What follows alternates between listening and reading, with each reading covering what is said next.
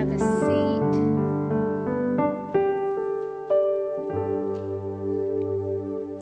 Well, last week we looked at Haggai chapter 1. And we didn't really actually look at Haggai chapter 1, but we introduced Haggai because we were looking to see what God was doing and why it would be a pertinent study for such a time as now, because they were rebuilding the temple. It was a time that Haggai had been called by God to come and deliver a message to his people. And the whole book of Haggai is only, if you were to take chapters 1 and 2 and put them together, it's only 38 verses. But it's actually 4 different sermons that Haggai preached to the people of Judah. 4 different sermons, and he is giving a message. And so I opened last week, and so this week is kind of a continuation from last week, and maybe next week will be a continuation from this week, all one thought, just splitting them with hopes till we complete study number 1. But last week we opened with the verse, "Consider your ways, go up, build the house, that I may take pleasure in it, that I may be glorified." Go up, build the house, that I may take pleasure in it, and that I may be glorified. I don't know if any of you remember your childhood days of Sunday school. Anybody remember Sunday school? Yeah, and in Sunday school we had to sing a song. Well, I mean, at least I did. I'm not sure if everybody in the house sang the same song, but it was playing over and over again in my mind while I was preparing. And it says, "He's still working on me to make me what I need to be. It took him just a week to make the moon and the stars, the sun and the earth, Jupiter and Mars. How loving and patient he must be, because he's still working on me." Does anybody recognize the lyrics to that song? Yeah? Okay, because I don't want to sing it to you. That might be another tragedy that we so I won't sing it to you. I'll spare you that. But he's still working on me. And the second, that's the chorus, but the verse goes, "There really ought to be a sign upon my heart. Don't judge me yet. There's an unfinished part. But I'll be better just according to his plan, fashioned by the master's loving hand." And then it goes, "He's still working on me to make me what I need to be. It took him just a week to make the moon and the stars, the sun and the earth, the Jupiter and Mars. How loving and patient he must be, because he's still working on me." And so that is what I titled tonight, "He's Still Working on Me," because the children of Judah came back to Jerusalem, and they found that their temple was in ruins. They found that there no longer was a place of worship. And imagine the despair. Imagine coming out of COVID and finding that when you would go to the door of the church, that it would have been locked. Imagine coming out of COVID and coming into maybe getting past the door, but getting into the sanctuary, and there was no pews. There was nothing the way you remembered church to be pre-COVID. Imagine before the lockdown, when we were all put into this place of don't leave your homes, don't associate with other people, don't be in fellowship with other people, only to come back to a church with locked doors, no pews, no Bibles, no semblance of anything that represented what we cherished most, and that was God's house. And so the children of Judah come back, and some 50,000 of them, as we talked last week, come back to Jerusalem, and there is no temple. And then we talked about how they made their first priority the priority of restoring the altar of God. And that ought to be the priority of everything that we do in our life. We go first to the altar of God. Major decisions, anything concerning our lives should begin and end at the altar of God. And so here they are. But there was some things that got in the way. They returned from their exile. They established the altar, and they began to build the temple of the Lord. And then discouragement came in. The enemy settled in. And that's where we'll look at for a brief bit tonight, that because the despondency, the depression, and the hopelessness, it hit the people hard like a transport truck square in the face. And they came to an immediate halt. They stopped everything that they were doing because of the discouragement that had settled within their hearts. And I mentioned this last week, discouragement and fear are the two most powerful obstacles that the enemy will use to stop the work of the Lord. He will stop the work of the Lord by bringing discouragement in somebody's life. He will stop the work of the Lord by bringing fear into somebody's life, so that God cannot be glorified in the work that he is doing. And so remember, as I said, imagine yourself as those children of Judah coming back to Jerusalem. Put yourself in their shoes and coming back to Logos. No pews, no Bible, no preaching of the word, just an empty piece of land. And what would your heart yearn for the most? Your heart would be hungry. God, where are you? God, what are you doing? God, we need to hear from you. And you would be calling out to him, and that is exactly what they did. And then the encouragement would come, because Zerubbabel said, those who want to return and build the temple of the Lord, go ahead. And so then they mustered up their strength together and began to build the house of the Lord. There's something when we come together to build together.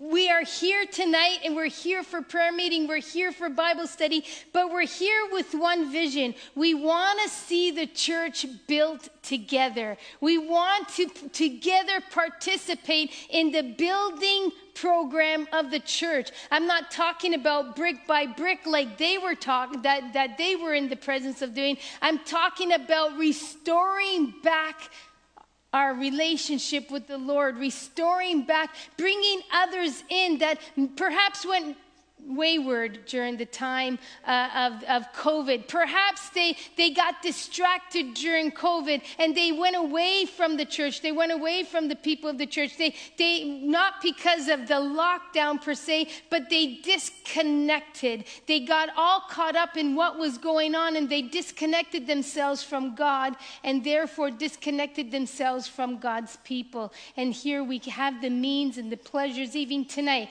we could be here meeting, and there are those yet at home that are still part of this meeting. Why? Because they've joined in via computer, via their phones, via whatever tablet device they may have. They came together and they built the church. But then the Lord began to speak to them. And let's go to Haggai chapter 1. And it says, the word of the Lord came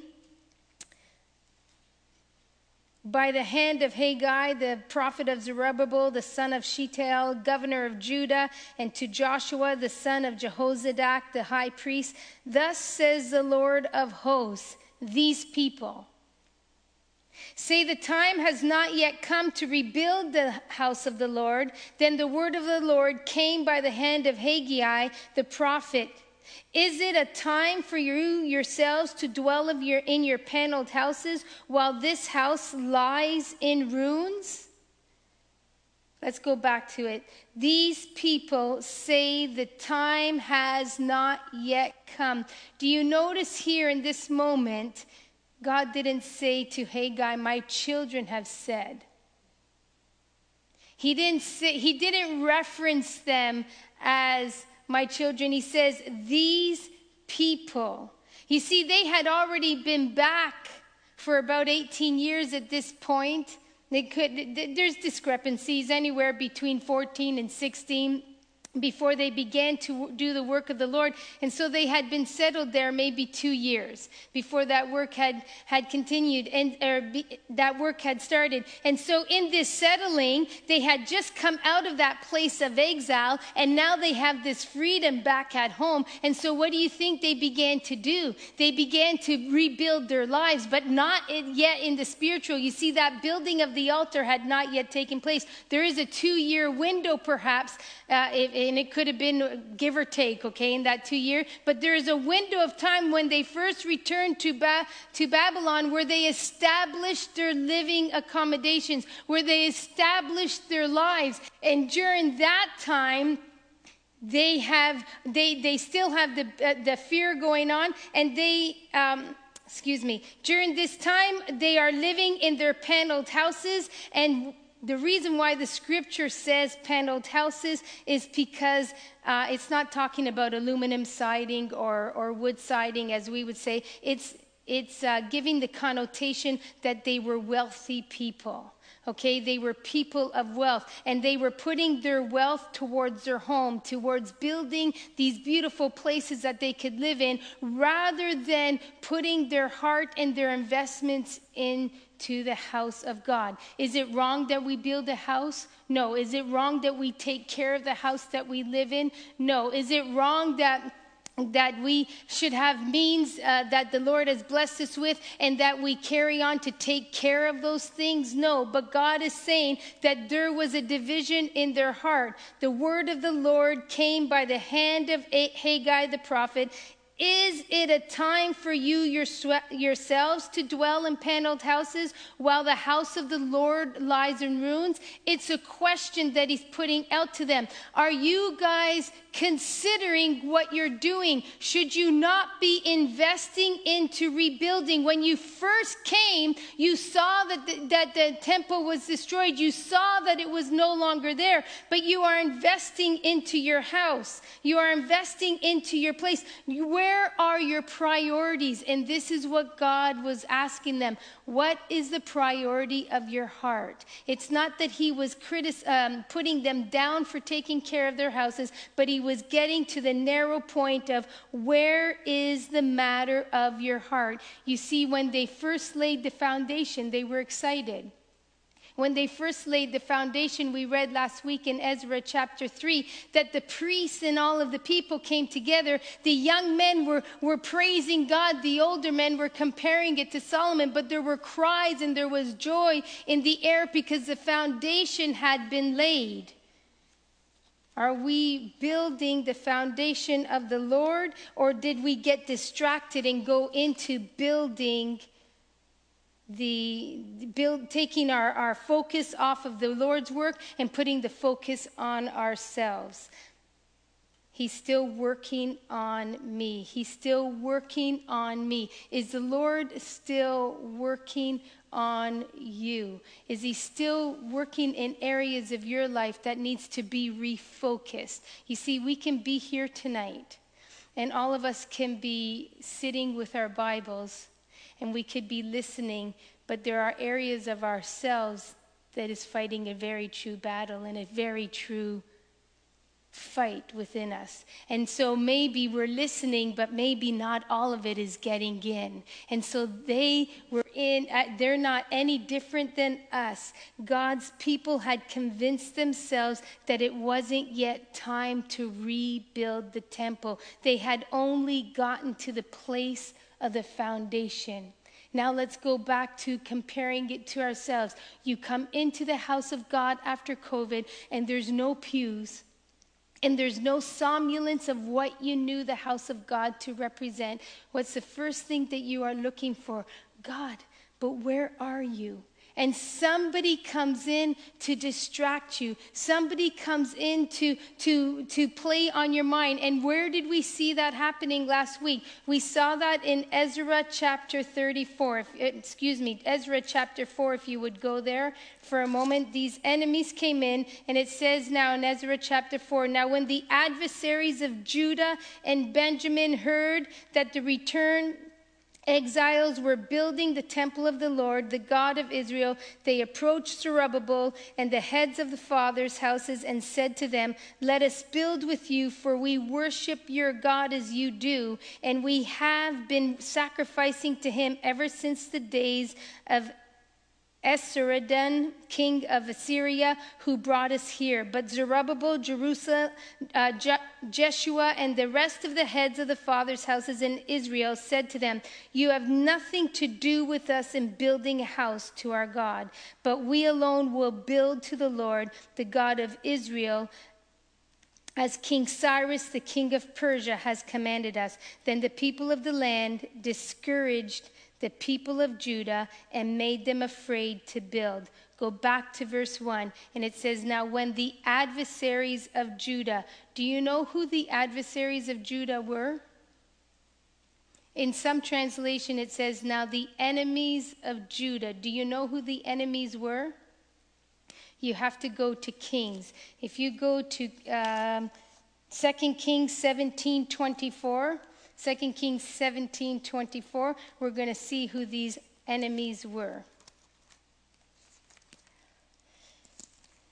2 Kings 17, verse 24, and it says this, "And the king of Assyria brought people from Babylon, Cutha, Ava, Hamtha, and Sem." Okay, so I can't read that word, but you all see it in your Bible.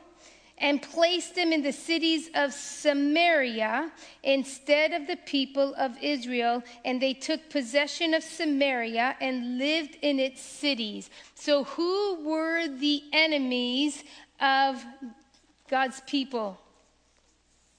I'm sorry? Who were the enemies in Ezra chapter 4? Okay, I'll read it again to you. "And the king of Assyria brought people from Babylon, Cutha, Ava, Hamath, and Sepharvaim, and placed them in the cities of Samaria instead of the people of Israel. And they took possession of Samaria and lived in its cities." Okay, I'll make it easier for you. God's people, the people had intermarried with other people, and these people were not God-fearing people. They were not people that lived according to the law of Moses that was of that time. They were not living according to Judaism, and so they became the Samaritans. Okay, they became the Samaritans, and that was the people of the land that came to discourage the temple from continuing to being built. These enemies were none other than the Samaritans, and they brought the people into a place of fear, because the Samaritans, what was it that the Lord said that his people were not to do? They were not to intermarry with non-believers. And so these were the non-believers. They were the Jews that intermarried with the other pagans that had settled in Samaria, and that became the result of the Samaritans. And so when they had these enemies that were working against them, they were the Samaritans. Why do we see that when Jesus went to the woman at the well, she was challenged that he, a Jewish man, should be asking her for a drink when she knew that they did not like each other, right? And so here they are coming. There is a mingle of a combination of rituals and the law of Moses, but there is not truly, when they said, "We worship God," these men knew that they were not true worshipers. So do you understand why they perceived them to be as enemies? They worshiped a little bit of Yahweh and they worshiped a little bit of everything else, but that comes from a divided heart. And so they were opposing the work of God. They were opposing what God's children were doing in trying to rebuild the temple. In 2 Corinthians chapter 6, verses 14 to 18, it tells us not to be yoked with what? unbelievers, for what partnership has righteousness with lawlessness? Or what fellowship has light with darkness? And so here are the children of God trying to build, and I've lost Ezra. I don't know why I lost my finger there. Here they are trying to build the temple, but these are working against them. The people of the land discouraged the people of Judah and made them afraid to build. And what did they do? They bribed counselors against them to frustrate their purpose. What did they do? They went around and they says, oh, I'm going to tell you this about them. They bribed the people, the counselors against them, to frustrate their purpose all the days of Cyrus, king of Persia, even until the reign of Darius and the reign of Ahasuerus and the beginning of his reign. And they wrote an accusation against the inhabitants of Judah and Jerusalem. And bottom line, they were wanting to say, look, if these people get in and they rebuild their temple, you're not going to have a say anymore. And so they tried to damage it. And so God's people are discouraged. And what does he say when they're not building the house of God? And he says to them, consider your ways. What does he mean when he tells us to consider our ways? Verses 5 and 6. Now therefore, thus says the Lord of, chapter 1 of Haggai, thus says the Lord of hosts, consider your ways. You have sown much and harvested little. You eat, but you never have enough. You drink, but you never have your fill. You clothe yourselves, but no one is warm. And he who earns wages does so to put them into a bag with holes. Consider your ways is what jumps out of that portion. Why? Because in the Hebrew, this figure of speech literally means put your heart on your roads. In other words, set your heart on your ways. Look at yourselves. What are you doing? What are your actions? Consider your ways. Do you follow what I'm saying? Okay, consider your ways. What are you doing? What's the reason why you're doing it? What's the how? Where are you spending your time? Where are you spending your talents? My house is not yet built, but you have built these paneled homes. You have built these places of beauty. What are you doing? Why are you doing it? Consider your ways. Deuteronomy 11 verses 16 to 17 says, take care lest your heart be deceived and you turn aside and serve other gods and worship them. Then the anger of the Lord will be kindled against you. And he will shut up the heavens so that there will be no rain, and the land will yield no fruit, and you will perish quickly off of the good land that the Lord is giving you. Consider your ways. Stop, children of Judah. What are you doing? Stop, children of Judah. Why have you gotten yourself in this place? But something that he says in chapter 2 obviously gives us a hint that this discouragement, because it says, and they came in chapter 1, it says, verses 13, I am with you, declares the Lord. And the Lord stirred up the spirit of Zerubbabel and the son of Shealtiel, governor of Judah, and the spirit of Joshua, the son of Jehozadak, the high priest, and the spirit of all the remnant of the people. And they came and worked on the house of the Lord their God. And on the 24th day of the month, in the 6th month of the 2nd year of Darius the king. And then on the 7th month, in the 21st day of the month, the word of the Lord came. In that transaction of 1 month, discouragement set in. In that transaction of 1 month, the people became despondent. And he says this to them, speak now to Zerubbabel, the son of Shealtiel, governor of Judah, and to Joshua, son of Jehozadak, the high priest, to all the remnant of the people, and say, who is left among you who saw this house in its former glory? How do you see it now? Is it not as nothing in your eyes? Yet what does he say? Be strong. Be strong, O Zerubbabel. He speaks first to the leader, and then he says, declares the Lord, be strong, O Joshua. He speaks again to the leader, son of Jehozadak, the high priest. Be strong, all you people of the land, declares the Lord. Work, for I am with you. Why? Because in Hebrews 13, verse 5, he says, he will never leave us or forsake us. The enemy may come in with their false accusations. The enemy may come in to try and discourage you, to try and distract you from building what you were building. But I'm telling you, be strong. And he speaks directly to the leaders. Why? Because if the leader is strong, then it filters down to the people. If the leader is feeling weak, it's going to filter down to the people. So he speaks first to Zerubbabel, be strong, for I'm with you. And he goes to Joshua, be strong. And so he's encouraging the leaders.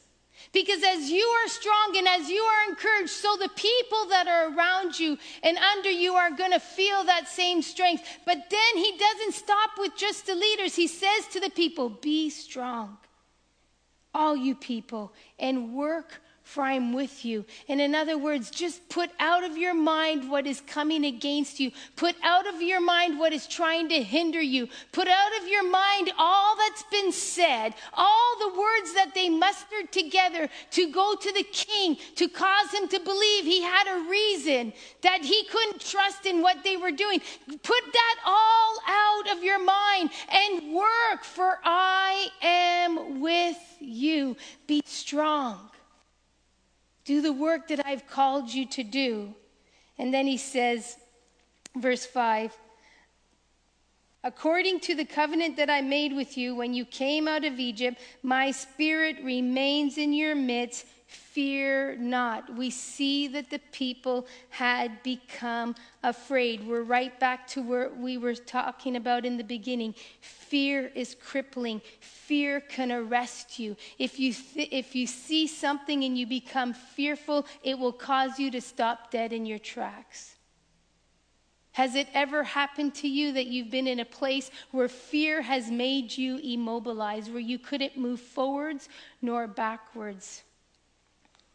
Consider your ways. And then when they considered their ways and they work at building the temple and they work at restoring what once was, what happens is discouragement tried to set in. The enemy will always come to discourage us. The enemy will always try to come and to strip us down, especially when we're in the rebuilding stage.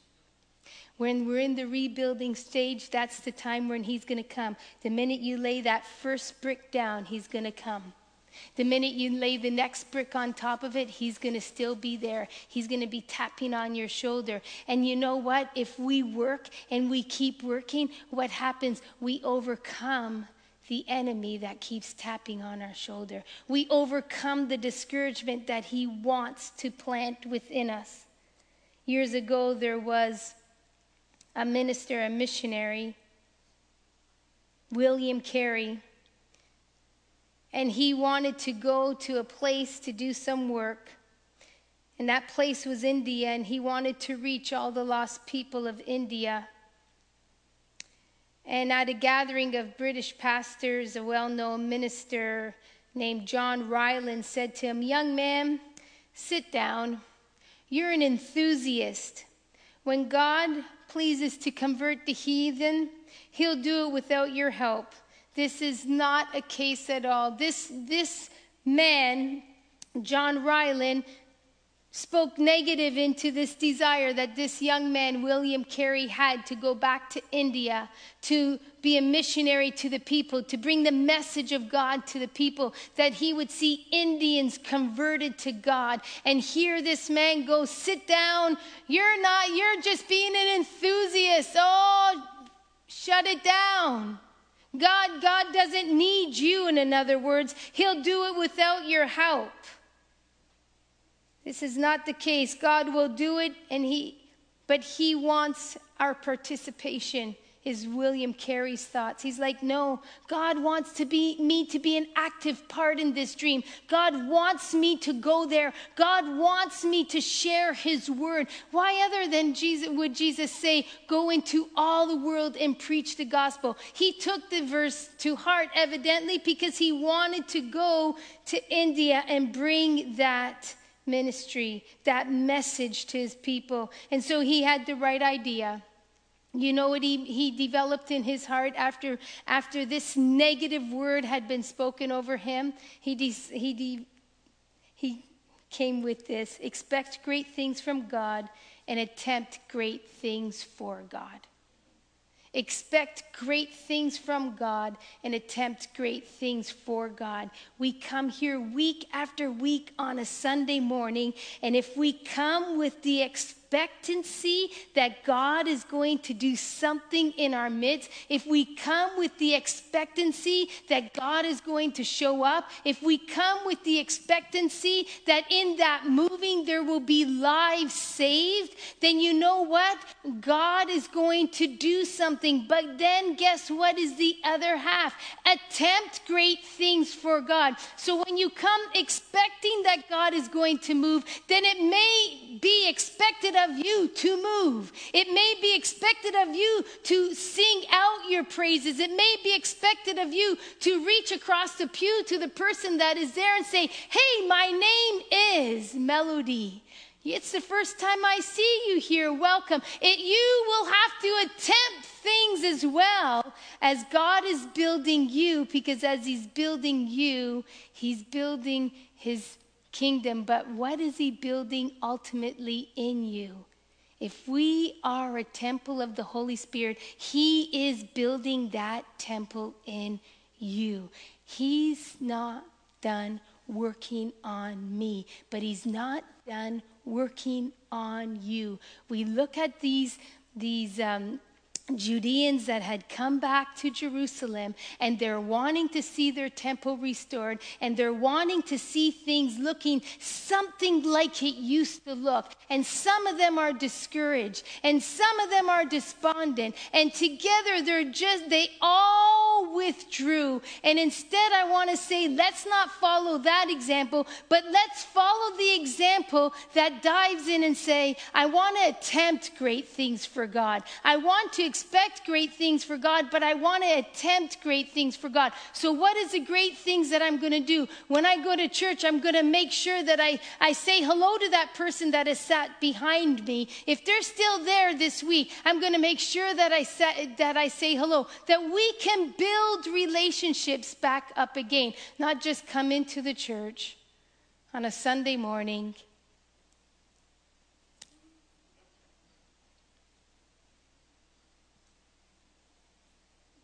How's it going, brother? Hey, sister. And we leave church and we never asked, how you doing? How was your week? How can I pray with you? You don't seem too happy today. Everything okay? Yeah, I'm all right. Anything I can pray about? You know, and we can rebuild the family of God. And we can rebuild the temple of God, and we could see that what the enemy tried to do in destroying or stopping the work of God, we could resume it again. We could take this and make it a very practical application for ourselves. And so we can take encouragement that though we might not be in a leadership role of leading a ministry, we play a very integral part in the seat that we occupy. You know, during these elections that have been going on, I've been getting all kinds of email from a political party that I subscribe to. You know, we're not allowed to say, right? So this political party that I subscribe to keeps sending me emails saying that they need to hear from me. You know how they need to hear from me, right? They need the money because my money allows them to have more money, which allows them to do more things, which allows them to be more convincing of us, and so forth and so on and the other. And the pulpit is not the place for politics. But here's the thing. They want to hear my voice through my dollars and cents. So if I send them, which I don't, if I send them, I didn't say that on camera, but if I send them money, that means I'm supporting, I'm endorsing what they're doing. I'm sowing into their work because I'm saying, I want to see that happen in my country, in my time. I want to see those changes happen. And I believe in you. When you come on Sunday mornings, your active part in the service gives that endorsement to the work of God, and you are involving yourself, that you are not just expecting great things from the pastor, expecting great things from the worship team, but you're going to attempt to do great things. This Sunday morning, you'll ask somebody, how's it going? How are you doing this week? You'll ask somebody because you'll think of those in the story of Haggai, in the account of Haggai. You're going to think of them, and now Sunday morning, you're going to purposely go to somebody and you're going to ask them, how was your week? You're going to, in the ministry that you're involved in, hey, what can I do to help? The next time if you're a volunteer in hospitality, hey, can I help with the fellowship? Why? Because you're going to think of those that came back from Judah and they did everything that they could to rebuild the temple of the Lord by their involvement. It starts with us tonight and what we're doing in our prayer time. It might not be as we anticipated the Bible study. I'm going to stop it there. We'll pick up next week because there are better things yet to be heard in this book of Haggai. But here's the thing. When we come to the house of God and we put in our mind that we are going to be strong and we're going to work because God is with us. Why? Because his Spirit remains in our midst. You know, when COVID happened and all the churches across the world had to close their doors, we're not the only one that saw declines in congregation attendance. That's across globally. Churches have seen a decline in their attendance. But you know what? God never left our midst. He never left our midst just because of COVID. He's still in our midst. And wherever we are, because we are the temple of the living God, we host his presence. So whether there's 2 of us or whether there's 2,000 of us, he never left our midst and he is in our midst. And so we build together for that purpose and for that reason. He's still working on me to make me what I need to be. It took him just a week to make the moon and the stars, the sun and the earth, Jupiter and Mars. How loving and patient he must be because he's still working on me. Is he still working on you? Is he still building you up? Are you still before him saying, Lord, I'm building your earthly work here, but I know that you have a work to build inside of me. I know you have something to do inside of me. There really ought to be a sign upon my heart. Don't judge me yet. There's an unfinished part, but I'd be better just according to his plan, fashioned by the master's loving hand. What will we look like when each of us here surrenders to the master's hand, to the molding and the shaping of his hand? What will the whole body look like? If you surrendered and I surrendered. You see, if one part of us doesn't surrender, it will affect the whole part. Is he still working on you to make you what he wants you to be? That's the bottom line. He's still working on me, and if he's still working on me, he may still be working on you. But there's that surrender. Amen?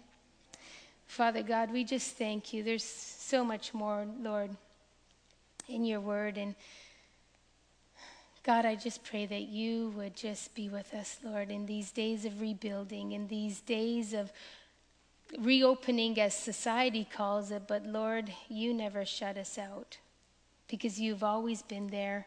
You've always been in our midst, whether we were in our homes or whether we were out and about. God, you have always been in our midst. So be with us now, Lord Jesus. Be with us now as we take the time to transition into prayer. God, as we take the time to just seek your face, Lord, concerning our church, Lord, concerning the ministries of our church, Lord, concerning the congregation, oh God. We pray, mighty Jesus, that as we spend this next period of time seeking your face and worshiping you, that, Lord, your presence would be tangibly felt. And that, Lord, we would begin to see each Sunday more and more the working out of what you are doing behind the scenes and within our lives. In Jesus' mighty name I pray. Amen.